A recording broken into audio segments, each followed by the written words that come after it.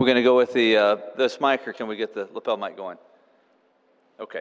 I think I'll try to stand in one place here. So we're in a race of faith, and the start of the race matters. It's clearly important.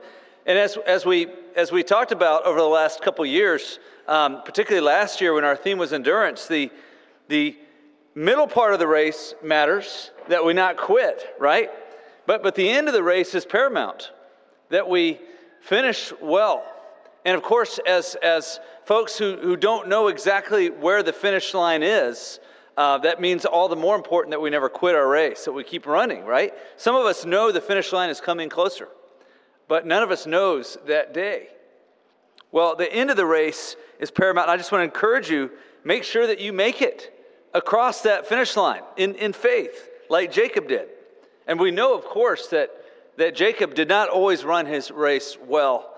But we see here at the very end of his life, as he laid on his deathbed, looking up at his sons through blurry, faded eyes, we know that he finished well and in faith. And so in this text, I'd like to point out, in the verses that Pastor Ken just read to us, we see dependence on God and even worship coming out of his lips as he blesses his sons. I love in verse 18 how in the middle of blessing his sons, he just cries out to God, "I wait for your salvation, O Lord." I think that was just a cry of his heart straight up to God. He waited for his salvation, for his deliverance. And we see him, as he blesses Joseph in verses 24 through 25, speak of God in faith-filled terminology, very personal terminology. And we'll look at that together here in a few moments. But Joseph and his brothers understood that these very last words of their father were not only blessings upon them, but that they were prophetic words. So look again with me at verses 1 through 2. Then Jacob called his sons and said, "Gather yourselves together, that I may tell you what shall happen to you in days to come. Assemble and listen, O sons of Jacob. Listen to Israel, your father." So you can imagine that they would have leaned forward around his deathbed to hear what he had to say to them. And Jacob blessed his sons more or less in their birth order. Not exactly, there's one exception. But generally speaking, he started with Leah's sons, his first wife and the oldest, Reuben and Simeon, Levi, Judah, Zebulun, and Issachar. And then he blessed the sons of Rachel's maiden and his concubine, Bilhah, Dan and Naphtali. And then he blessed the sons of Leah's handmaiden, who was also one of his concubines. And that was Zilpah, her sons Gad and Asher. And then he blessed his beloved Rachel's sons last, Joseph and Benjamin. But Jacob's blessings of his sons are varied. And so there's really three kind of categories of words, we might just say here. Words of judgment, words of blessings, and then finally what we're going to kind of land the plane with today, we're going to consider some words that were unexpected of a royal promise to come for Judah, his son Judah. But let's start with the words of judgment. Now his oldest, Reuben, had he had at least one great unconfessed sin in his life. Many years earlier, he had crept in and slept with his father's concubine, Bilhah, in Genesis chapter 25. And I don't know if you noticed here, but sin begets sin. You know, how many of you ladies would have liked to have been married to Jacob? I don't see anybody raising their hand, okay?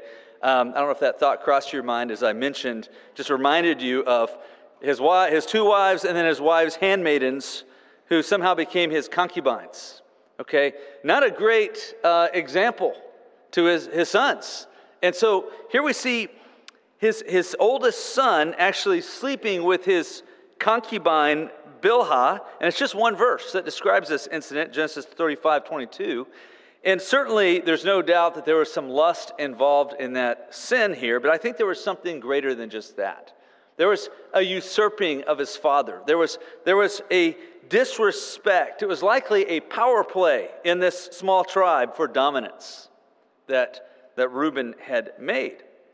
And Jacob, for whatever reason, had been fearful, maybe even of the power of his oldest son, and had never really, at least in the recorded text, done anything about it. But here we see on his deathbed that Jacob had a long memory. And so Reuben was likely nervous, and the blessing started out pretty well. Verse 3, he says, Reuben, you're my firstborn, my might, and the first fruits of my strength, preeminent in dignity and preeminent in power. So Reuben's thinking, and I'm sure he's nervous, okay? But he's thinking, wow, maybe he forgot. Maybe he forgot about that. But then the blessing turns into more of a curse. He says, unstable as water, you shall not have preeminence, because you went up to your father's bed, then you defiled it. He went up to my couch. And so what we see here is that Jacob undid the blessing of his firstborn. He undid Reuben's blessing. He says, you may have been born in the order of preeminence, but you will not have it. And so in effect, he cursed him. He would be replaced. And we see this work out actually in history. Reuben's tribe settled in the Transjordan, right? And they actually became a very weak tribe and finally faded from history. There are no kings in Israel's history that came from Reuben, the firstborn. So what we see here is that there is indeed a reckoning for sin. They will find you out. And so don't pull a Reuben and presume on God's grace. That's why we have the cross. Own up to your sin before an omniscient God who doesn't forget. Okay? Own up to your sin and repent from it and receive his forgiveness. We have a great Savior. But if you seek to just cover over your sin and just invent the lie, the unbiblical lie that, well, God just loves everybody, he'll overlook it because he loves me. Jesus will say to you, depart from me, you worker of iniquity. I never knew you. So let's, even here in these pages from the Old Testament, even from a chapter that might seem obscure, like what can we get out of this list of kind of poetic blessings, okay, and even curses here? Let's be warned. And so it wasn't only Reuben. It was Simeon and Levi. They had dishonored their family name by together committing genocide against the Shechemites. Back in Genesis chapter 34, we read this story of the rage they had because a man had dishonored their sister. But when they went to take care of business, instead of just confronting him, they let their anger boil over, and they actually treacherously murdered a whole clan, a whole town of people. Okay, and so we read what Jacob has to say about that in verse 5 through 7. And he doesn't say anything positive about Simeon and Levi. He says, Simeon and Levi are brothers. Weapons of violence are their swords. Let my soul not come into their counsel, O my glory.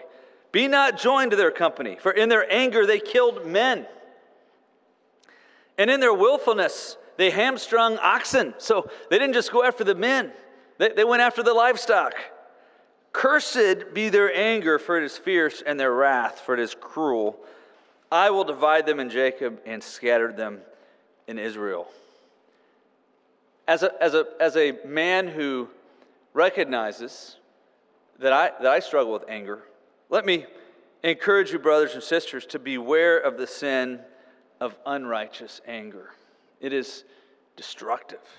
And why do I say unrighteous anger? Well, we Christians sometimes are good at putting lipstick on a pig. Okay, so we can take things like anger and we can rephrase it as like righteous indignation. Well, let me just say to you that if it's your anger and you're calling it righteous indignation, I'm going to wager 99% of that that doesn't exist. That righteous indignation is an oxymoron. Okay, and the reason I say that is anytime we have things that somehow are personal, it's very, very hard, almost impossible to truly have righteous indignation. Okay, Simeon and Levi might have said that. They might have claimed, this is righteous indignation. Do you know what this man did to our sister? Right, we're taking care of business. But they went out there and killed folks who were innocent of that crime. So let's be aware of and confess quickly our anger, because we get upset. We get upset when people do us wrong, and sometimes when they don't. Well, Jacob's words here also came true. That the tribe of Simeon basically disappeared several generations after the conquest of Canaan. You just find that whole line just kind of fades from history. Now the Levites, you read a lot about the Levites because they became priests. All right? And so that was a noble task. And yet the Levites were scattered among the tribes of Israel, and they did not get their own claim of land. Okay? They were forbidden actually to have their own territory. Instead, they served among the tribes of Israel. And so we see here that Jacob's words here to his sons came true. And so we need to remember that God speaks to us and he warns us that there are blessings and there are curses. If we follow him, we will be blessed. If we disobey him and we reject his word, we reject his law, we'll be cursed. And it's easy on this side of the Testaments, in the New Testament, to think, well, hey, that was the law. And we live in an age of grace today. But hear the word of God. In Deuteronomy chapter 30, verse 19, God says to his chosen people, I call heaven and earth to witness against you today, that I have set before you life and death, blessing and curse. Therefore, choose life, that you and your offspring may live. And again, you may say, well, that was Old Testament. We're under grace today. Let me tell you, the New Testament does not teach universalism, that everybody can live however they choose, however they like, can worship whatever God they choose, whether that be Yahweh or Allah or the God of this world, in our society, materialism, or the God of pleasure, hedonism. Okay? We can build our own structure and be just fine. That is not the teaching of the New Testament. There is a real warning in the Old Testament, in the New Testament, out of the very mouth of Jesus Christ, that there is a warning of eternal blessing or eternal judgment. Jesus said in Matthew chapter 7, 21 through 23, not everyone who says to me, Lord, Lord, will enter the kingdom of heaven, but the one who does the will of my Father who is in heaven. On that day, many will say to me, Lord, Lord, did we not prophesy in your name and cast out demons in your name and do mighty works in your name? And let me just say to a lesser degree, did we not plant our rear ends in pews in your name and sing songs in church in your name? And then I will declare to them, I never knew you. Depart from me, you workers of lawlessness. See, true faith obeys. True faith repents. So, Christians sin mightily, daily. But our deepest heart inclination is to do his will and to obey him if we have the Holy Spirit in our heart. So let us not fall into the lie, a demonic lie actually, that, hey, because we are under grace, it doesn't matter what we do. We can live how we please.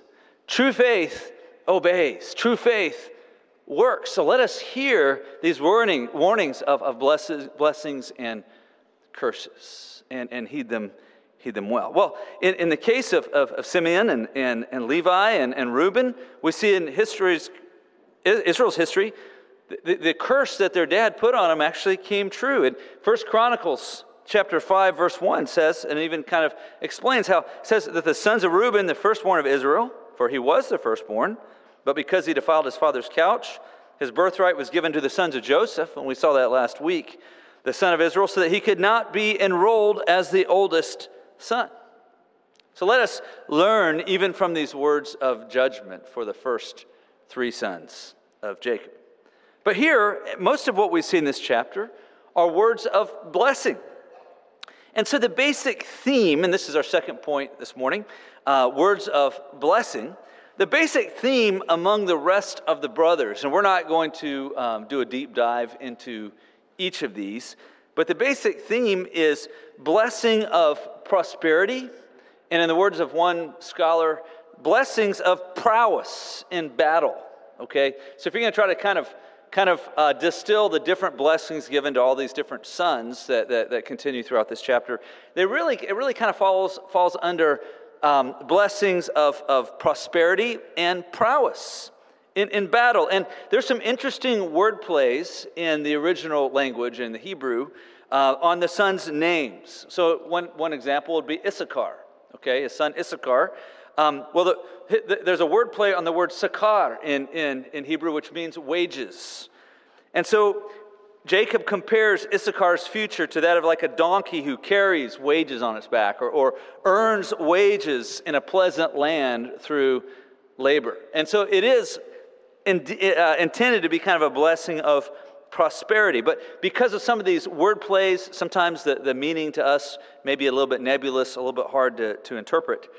So I'm not going to go through each of these individual blessings, but we're going to focus on two. But you'll have a few like Dan's. We've got some Dan's in this room, I think. Okay. Dan, you are blessed by being compared to a viper, but in a good kind of way. So the idea here was that of a snake that could bring down a horseman in battle. Okay, kind of from behind. And so Samson came from the tribe of Dan. And if you think about it, his MO, besides brute strength, he kind of defeated the Philistines by stealth. He was kind of like a snake in the way he attacked the Philistines. Ashers, we have a couple Ashers in the room. It was good to see good to see Asher Rask with us this morning, and we've got an Asher Wild in our church. I'm not sure if he's here this morning. He may be traveling with his family. We've got an Asher Harlan. Right? Well, you Ashers, you have it pretty good, okay? Verse 20 is just very short and sweet, and he just says, Asher's food shall be rich, and he shall yield royal delicacies. Okay, blessing of prosperity for Asher. But there is no surprise that the most prolific blessings here are for Joseph. Jacob here starts, as he talks about Joseph's blessings here towards the end of the chapter, he uses the imagery of like a fruitful vine or a bow. Maybe you've been to an English garden where you've seen a beautiful vine kind of growing on an old stone wall and producing flowers, and it's well watered. That's the picture here. And so, the point here in verse 22 is the source. So listen to verse 22. Joseph is a fruitful bow, or other translations would say vine, a fruitful vine by a spring. His branches run over the wall. But notice that God is the water source. Psalm 1:3 says that the righteous man is like a tree planted by streams of water that yields its fruit in its season, and its leaf doesn't wither. And all that he does, he prospers. Why? Because he's planted his roots deep into the river, into the stream. And that's what we've seen in the life of Joseph.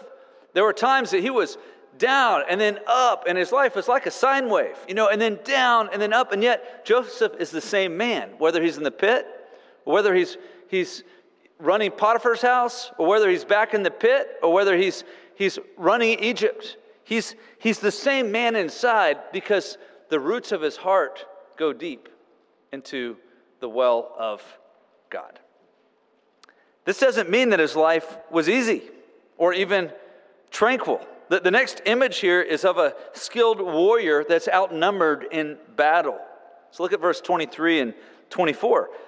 Jacob says, as he talks about Joseph's history, he says, the archers bitterly attacked him, shot at him, and harassed him severely. And we know when we think about Joseph's life, he had all kinds of arrows being shot at him, whether it was the words of his brothers that were hurtful as a youth, or even their final betrayal and their violence against him, their enslavement, selling him to slave traders that took him to Egypt, or maybe years later, the false words of accusation. He was accused of sexual assault wrongly by Potiphar's wife. Can you imagine what that would be like to have somebody smearing your reputation, falsely accusing you of sexual attack? That happens to people, sadly. And that is an awful thing that happened to Joseph. And it not only hurt his reputation, but it cost him his job, and it landed him in the pit, in prison for years, unjustly, wrongly.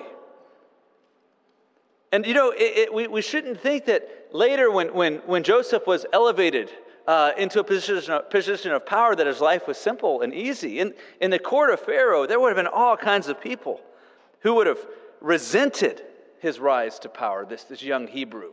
So don't think that there was no intrigue or enemies or people who were out to get him for the remainder years of his life. But the picture that we have here is of resilience and even agility in battle, kind of like Hawkeye.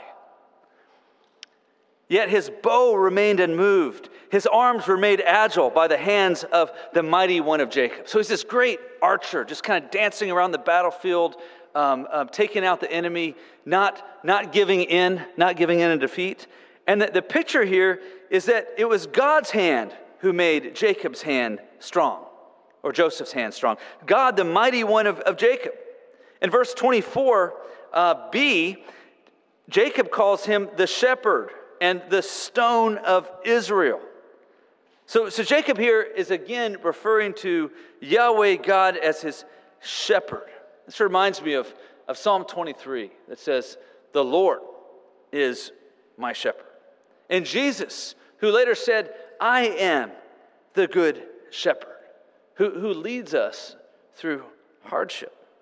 Well, Jacob also calls God here as he worships him, El Shaddai, the Almighty, the stone of Israel. You remember at Bethel that Jacob laid down and slept with his head on a rock as kind of a pillow? And there he had that vision of the ladder. We call it Jacob's ladder, of this portal, as it were, between heaven and earth, and God at the top of this ladder, and the angels ascending and descending. And through that, God made a promise to him to be his God personally. And after that dream, when he woke up, he took that stone, he said, God is in this place. And he set it up and he turned it into a pillar, a memorial to God and God's promise to him, God's promise of provision to him. And so we see several times in the Old Testament where God is referred to as the rock of Israel. Israel was Jacob's new name.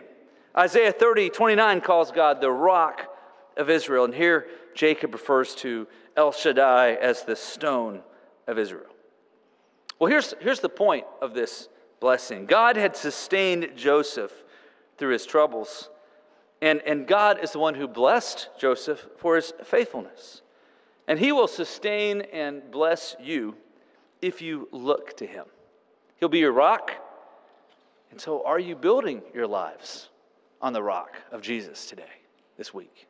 You look at your life and say, is he my rock? Is my worldview? Is my life built on Christ? Is he the one I go to during my time of duress and struggle? Is he the one that I praise and worship and give thanks to during my time of blessing? Are you truly building your life on Christ? I pray that you are. And if you are not, I invite you today in repentance and faith to call out to him. For all who call on the name of the Lord will be saved. But notice here in these verses how many blessings there are for Joseph. Jacob cried out and said from his deathbed that the Almighty who will bless you with blessings of heaven above. And then in verse 25, he continues, blessings of the deep that crouches beneath, blessings of the breasts and of the womb. The blessings of your father are mighty beyond the blessings of my parents, up to the boundaries of the everlasting hills. May they be on the head of Joseph and on the brow of him who is set apart from his brothers. And so we see great blessing for Joseph. We see blessing for most of his brothers, but the greatest of blessings reserved, not unsurprisingly, for Joseph.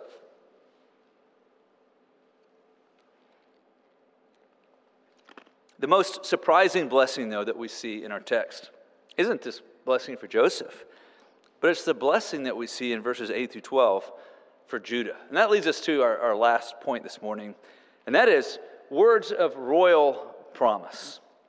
Words of royal promise. Bear in mind that these words came right after the curses for Judah's older brothers. Okay, and so Judah may have been thinking here, I am not worthy Bear in mind that he had heard what was happening to Reuben and to Simeon and Levi, and Judah was also a fantastic sinner.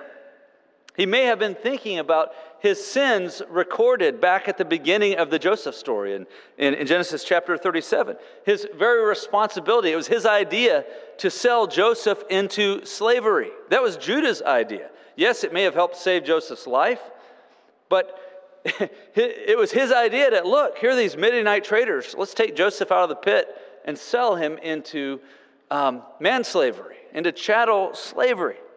Or, it's very possible Judah may have gone back to Genesis chapter 38 and remembered his wicked behavior with and towards his daughter-in-law Tamar. Okay, you can't read Genesis 38, and it's hard to read that and not revile Judah, because he was just wicked as a younger man. The way he treated this woman, and then finally slept with her thinking she was a prostitute, and then when he found out she was pregnant, not knowing it was with him, was ready to have her burned at the stake. And then when he was confronted with the reality that he was the man, we do see repentance at the end of Genesis 38. We see him say, "She is more righteous than I."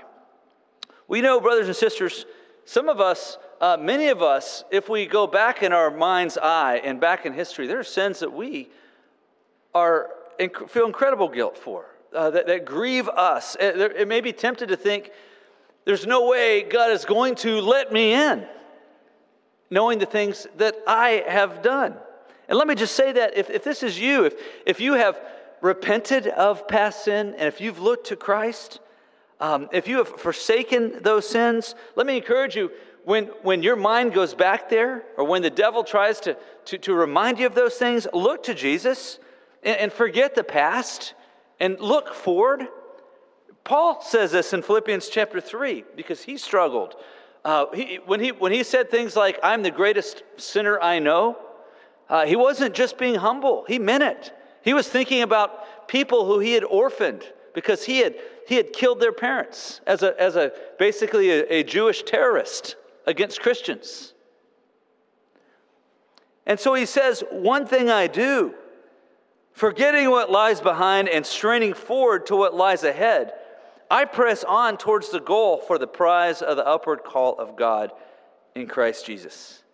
What we see here with this blessing of Judah, it reminds us that we stand because of only on the grace of God alone. We stand because of His grace, not because our works somehow outweigh, or the good outweigh the bad, or we can somehow redeem ourselves. It's because of His grace and because of the Redeemer that we have in Christ, that He, the perfect man, took our sins on Himself. And He actually became our wickedness when He hung on the cross, so that He may pay the full price that our sins demanded, so that God might look at us and see Christ's righteousness. That's the beauty of the gospel. And so here we see a promise for Judah, based on God's grace, of praise and power. And God's grace, you might be sitting here this morning and maybe you haven't truly repented of your sins. Maybe you're not truly standing in His grace. Let me encourage you today to do so, to fully confess and forsake your sinfulness and to look to Christ alone and know that He can and will forgive you for no matter what you have done. It is that powerful, His grace. And so we see this promise for a redeemed Judah, a promise of praise and power. So let's look a little more carefully here at these verses 8 through 12 here. Verse 8 says, "Judah, your brothers shall praise you. Your hand shall be on the neck of your enemies. Your father's sons shall bow down before you. Judah is a lion's cub. From the prey, my son, you've gone up. He stooped down, he crouched as a lion and as a lioness. Who dare rouse him?" And so there was a transfer going on here, in a sense, of preeminence from Joseph to Judah. You see, Joseph had dreamed, you remember, at the beginning of our series here, we talked about his dreams that his brothers would bow down to him and praise him. But now we see a prophecy that Judah's line of descendants will be the ones who will be praised by the brothers. And so here Jacob compares Judah to a lion. And when you think of a lion, what do you think of? Well, you think of power, right? and might.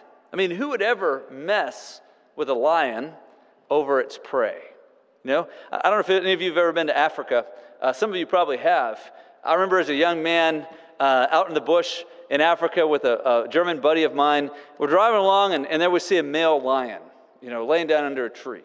You know, when you see lions out there sleeping, they can seem kind of docile sometimes. In fact, while I was over there in Mozambique, there was a busload of tourists from I won't say what country, but from Asia. They actually stopped and saw a whole pride of lion just laying there next to the road, sleeping. They looked tame. And so some of them actually got off the bus and started petting these lions. And actually the lions evidently didn't do anything until one of them got on top for a photo and then turned and mauled him, killed him. Actually, I think then it kind of stirred the whole thing up. And several people died. And it became a big deal in the press and actually a bit of a foreign relations issue because the South African newspapers weren't very compassionate, let's just say, in the way they described the scene. So you don't mess with lions, all right, even if they look docile. Well, Stefan and I are driving along, and we're a couple young knuckleheads, and we see this male lion sleeping under a tree. And so we're pretty excited, you know, we rolled down our window, but a male lion sleeping under a tree gets boring after about 5 minutes. And so we started, you know, trying to see if we could get it to wake up, maybe give us a little growl. And so we're making Tarzan calls, and Stefan was from Bavaria, and so he could yodel, okay? And the lion barely gave us a look. So Stefan decided to actually get out of the truck and pick up a rock and just kind of throw it over in the vicinity of the lion. Well, he had better aim than he thought, and he nailed the thing, okay? That lion jumped up and roared. And I hit the gas, thankfully not right before Stefan jumped into the truck, or it might not have gone very well for Stefan. So you don't mess with lions, but especially if you see some lions, right? Like if you ever go to, say, Kruger National Park in South Africa, you're going to see like thousands upon thousands of impala, right? And the South Africans call those like snacks, okay, that for the lion. All right, and they are. You'll see, and eventually you will see either a family of lions hunting, or you'll actually see a group, you know, around a downed impala or a downed zebra or something like that, or even sometimes a downed wildebeest. And when they're eating, nobody messes with them. Okay, nobody messes. The hyenas will kind of come around in a pack and maybe probe a little bit, but nobody messes with a lion over its prey. And so that is what Jacob here compares Judah's strength to, that of a lion over its prey. Nobody is going to mess with that power. And so God's long-term plan was to choose Judah to be the line that the father of his son, our Savior. And so we see this later in Psalm 78, verse 67. We actually see that God rejected the tent of Joseph. He did not choose the tribe of Ephraim, the oldest, but he chose the tribe of Judah. Now, some of this was due to Judah's fidelity, okay, faithfulness to God over time, but ultimately this was all about God's grace, because the tribe of Judah was not entirely faithful to Yahweh either. In fact, both kingdoms were judged by being attacked and overcome by enemies that were ultimately sent and empowered by God. But here we see in this next verse a promise of royalty for Judah. Look at verse 10 with me. The scepter shall not depart from Judah, nor the ruler's staff from between his feet, until tribute comes to him, and to him shall be the obedience of the peoples. Now, there's a slight variation in how you even just pronounce the Hebrew that would lead certain translations, like the NIV, to translate this, and I think more accurately on this one. Usually I prefer the ESV, but I think on this one, NIV actually got a little bit better. That the scepter won't depart from Judah, or the ruler's staff between his feet, until he comes to whom it belongs. Okay, so I don't want to get into all the technical wonky details here of the Hebrew, but it's just a slight intonation of vowel here. Changes until tribute comes to him, is one possible translation here, or until he comes to whom it belongs, which I actually kind of prefer here on this one. Okay, but what is clear here is a promise of royalty. We see this as a messianic prophecy, and to him shall be the obedience of the nations. When you think of the royal line of Judah, you think of David, right? King David, the warrior king coming from Judah. But when we think of the Lion of the tribe of Judah, who do we think about? We think about the Son of David, the King of Kings, Jesus. So John Calvin wrote, "It is certain that the Messiah who is to spring from the tribe of Judah is here promised." Okay. Throughout church history, scholars have interpreted this verse 10 as a messianic prophecy here, coming from the line of Judah. And we see in Revelation chapter 5, verse 5, "And one of the elders said to me, 'Weep no more. Behold, the Lion of the tribe of Judah, the root of David, has conquered.'" And so we see a promise of power, a promise of royalty, but we also see in the last two verses for Judah a promise of prosperity. So look at verse 11 and 12 with me. "Binding his foal to the vine and his donkey's colt to the choice vine, he has washed his garments in wine and his vesture in the blood of grapes. His eyes are darker than wine and his teeth whiter than milk." All right, so this is kind of poetic language. What does this actually mean? Well, again, we have a very different culture from that of Jacob, but if we were all riding donkeys around, okay, leading donkeys around, we would have to stop and think about where we tied them up. Okay, so probably if you rode your donkey to your front door and you had a beautifully landscaped yard, you might think about where you tied your donkey up, and is that donkey in eating reach of maybe your favorite shrubbery? Okay, and so the idea here is that of abundance. It's like there are so many choice vines, so many choice grapevines in particular, that you don't even worry about the donkey eating your favorite vine or shrubbery because you have so many of them. And you need to understand here, he talks about wine. Okay, Jacob and his culture, the patriarchs, they weren't Baptists. And so wine for them was a symbol of blessing and prosperity. Wine was a good thing. It represented God's blessing upon humanity. Okay? And so the idea here is that there's so much wine that you could actually wash your clothes in it. That's the imagery here. Okay, normally you would, wash your clothes in water, but wine is really valuable. Because, if you read this in a wooden way, you're like, well, who would want to wash their clothes in wine? The idea is here, God is going to bless you abundantly, greatly. And we see this fulfilled by Jesus Christ when he turned water to wine in his first public miracle at Cana in John chapter 2. I think his disciples understood. It says, by this he revealed his glory, right? I mean, I think, well, show me your first miracle, reveal your glory. Let's see some planets collide. Let's see some fireworks. Let's see you raise a dead man to life. Well, Jesus turned water to wine. And in that sense, he was fulfilling this prophecy, showing that God's blessing of prosperity has now come to his people. The Messiah has landed on the scene. But I also see a reference in these images of the mouth, right, that we see here, and the wine to the future that is yet to come. In Revelation 19:15, we read, "From his mouth comes a sharp sword with which to strike down the nations, and he will rule them with a rod of iron. He will tread the winepress of the fury of the wrath of God the Almighty." So Jesus Christ came as a servant. Make no mistake, he's going to come back as a king, as the King of Kings, as a victorious warrior king. And no matter what we may see around us that might make us despair a little bit, don't worry, Jesus wins. That's the exegesis of Revelation. 2 words, Jesus wins. He is coming back one day, and he will reign. He will win. So don't let your heart become too distraught when you check your news feeds every day.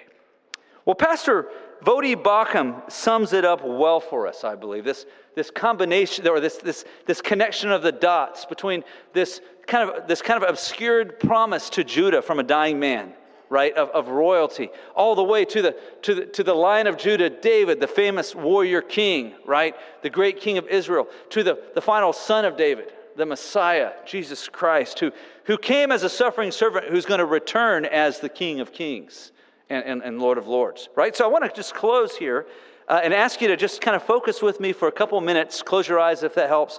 On the words that Pastor Voddie Baucham writes here that kind of ties it all up. But he writes this: Joseph's blessing of Judah points us ahead to the monarchy, and particularly to King David.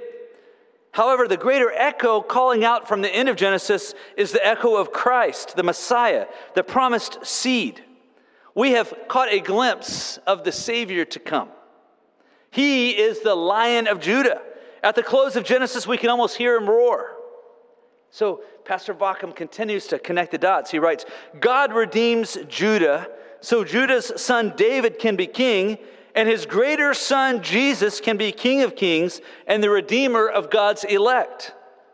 And so, brothers and sisters, the dots connect. You know, a bunch of authors separated by centuries could not just make this stuff up on their own. So Baucham continues. He writes, Judah offers himself as a substitute for Benjamin, the son whom his father loved. Later, David stands in the valley as a substitute for Israel as he faces Goliath, the representative of the Philippines, the great enemy and oppressor of God's people. Ultimately, Jesus offers himself as a substitute for a people whom his father loved. He goes to a valley, fights and defeats a foe, and redeems a people for his father. The result is Judah's preeminence, power, prosperity, and praise lavished on the Lion who is the Lamb. Reminds me of what we see at the end of the book in Revelation chapter 5. The song around the Lion of the tribe of Judah that is sung and that will be sung. Worthy are you to take the scroll and to open its seals, for you were slain. And by your blood you ransomed people for God from every tribe and language and people and nation. And you have made them a kingdom and priests to our God. And they shall reign on the earth.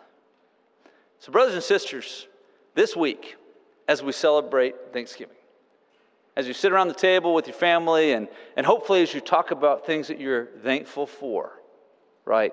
What a wonderful holiday that hasn't yet been truly diminished or mired by a lot of false things and false ideas. I love Thanksgiving. But as you do so, as you sit around and think about what you're thankful for, I hope you'll do that. I hope you won't just eat and then watch football. I hope that you will take time to give thanks to God and to contemplate what you are thankful for. And hopefully it's some of the people sitting around the table with you, right? And some of the material blessings God's given you, like good jobs and wonderful homes to live in. And a nation, while sometimes it seems like we're just on our way off a cliff, but a nation where you still have great freedoms that many people don't have or enjoy. Praise God for those things. Give thanks for those things, okay? But above all, I hope that you will in your heart and with your mouths give thanks for the Lion of the tribe of Judah. Come back tonight, not here, First Pres, right? 5 minutes away, 6 o'clock for a great time to do this with other brothers and sisters from other churches in our community as we seek to give praise to God and thanks for the Lion of the tribe of Judah. Let's pray. Heavenly Father, we thank you for your work throughout history. We thank you how even words from a dying man, a nomad in a foreign land in Egypt, thousands of years ago, prophesy and point to our hope. That is the Lion of the tribe of Judah, our Lord and Savior Jesus Christ. We say, come quickly, Lord Jesus. And Lord, if there's anyone in this room or anyone who's watching online who doesn't truly yet know him, I pray that today would be the day that you would remove the scales from their eyes and that they would just bow before him as their King and as their hope of salvation. Lord, that today would be the day that they would repent and turn to him in simple childlike faith. We pray in his great name. Amen.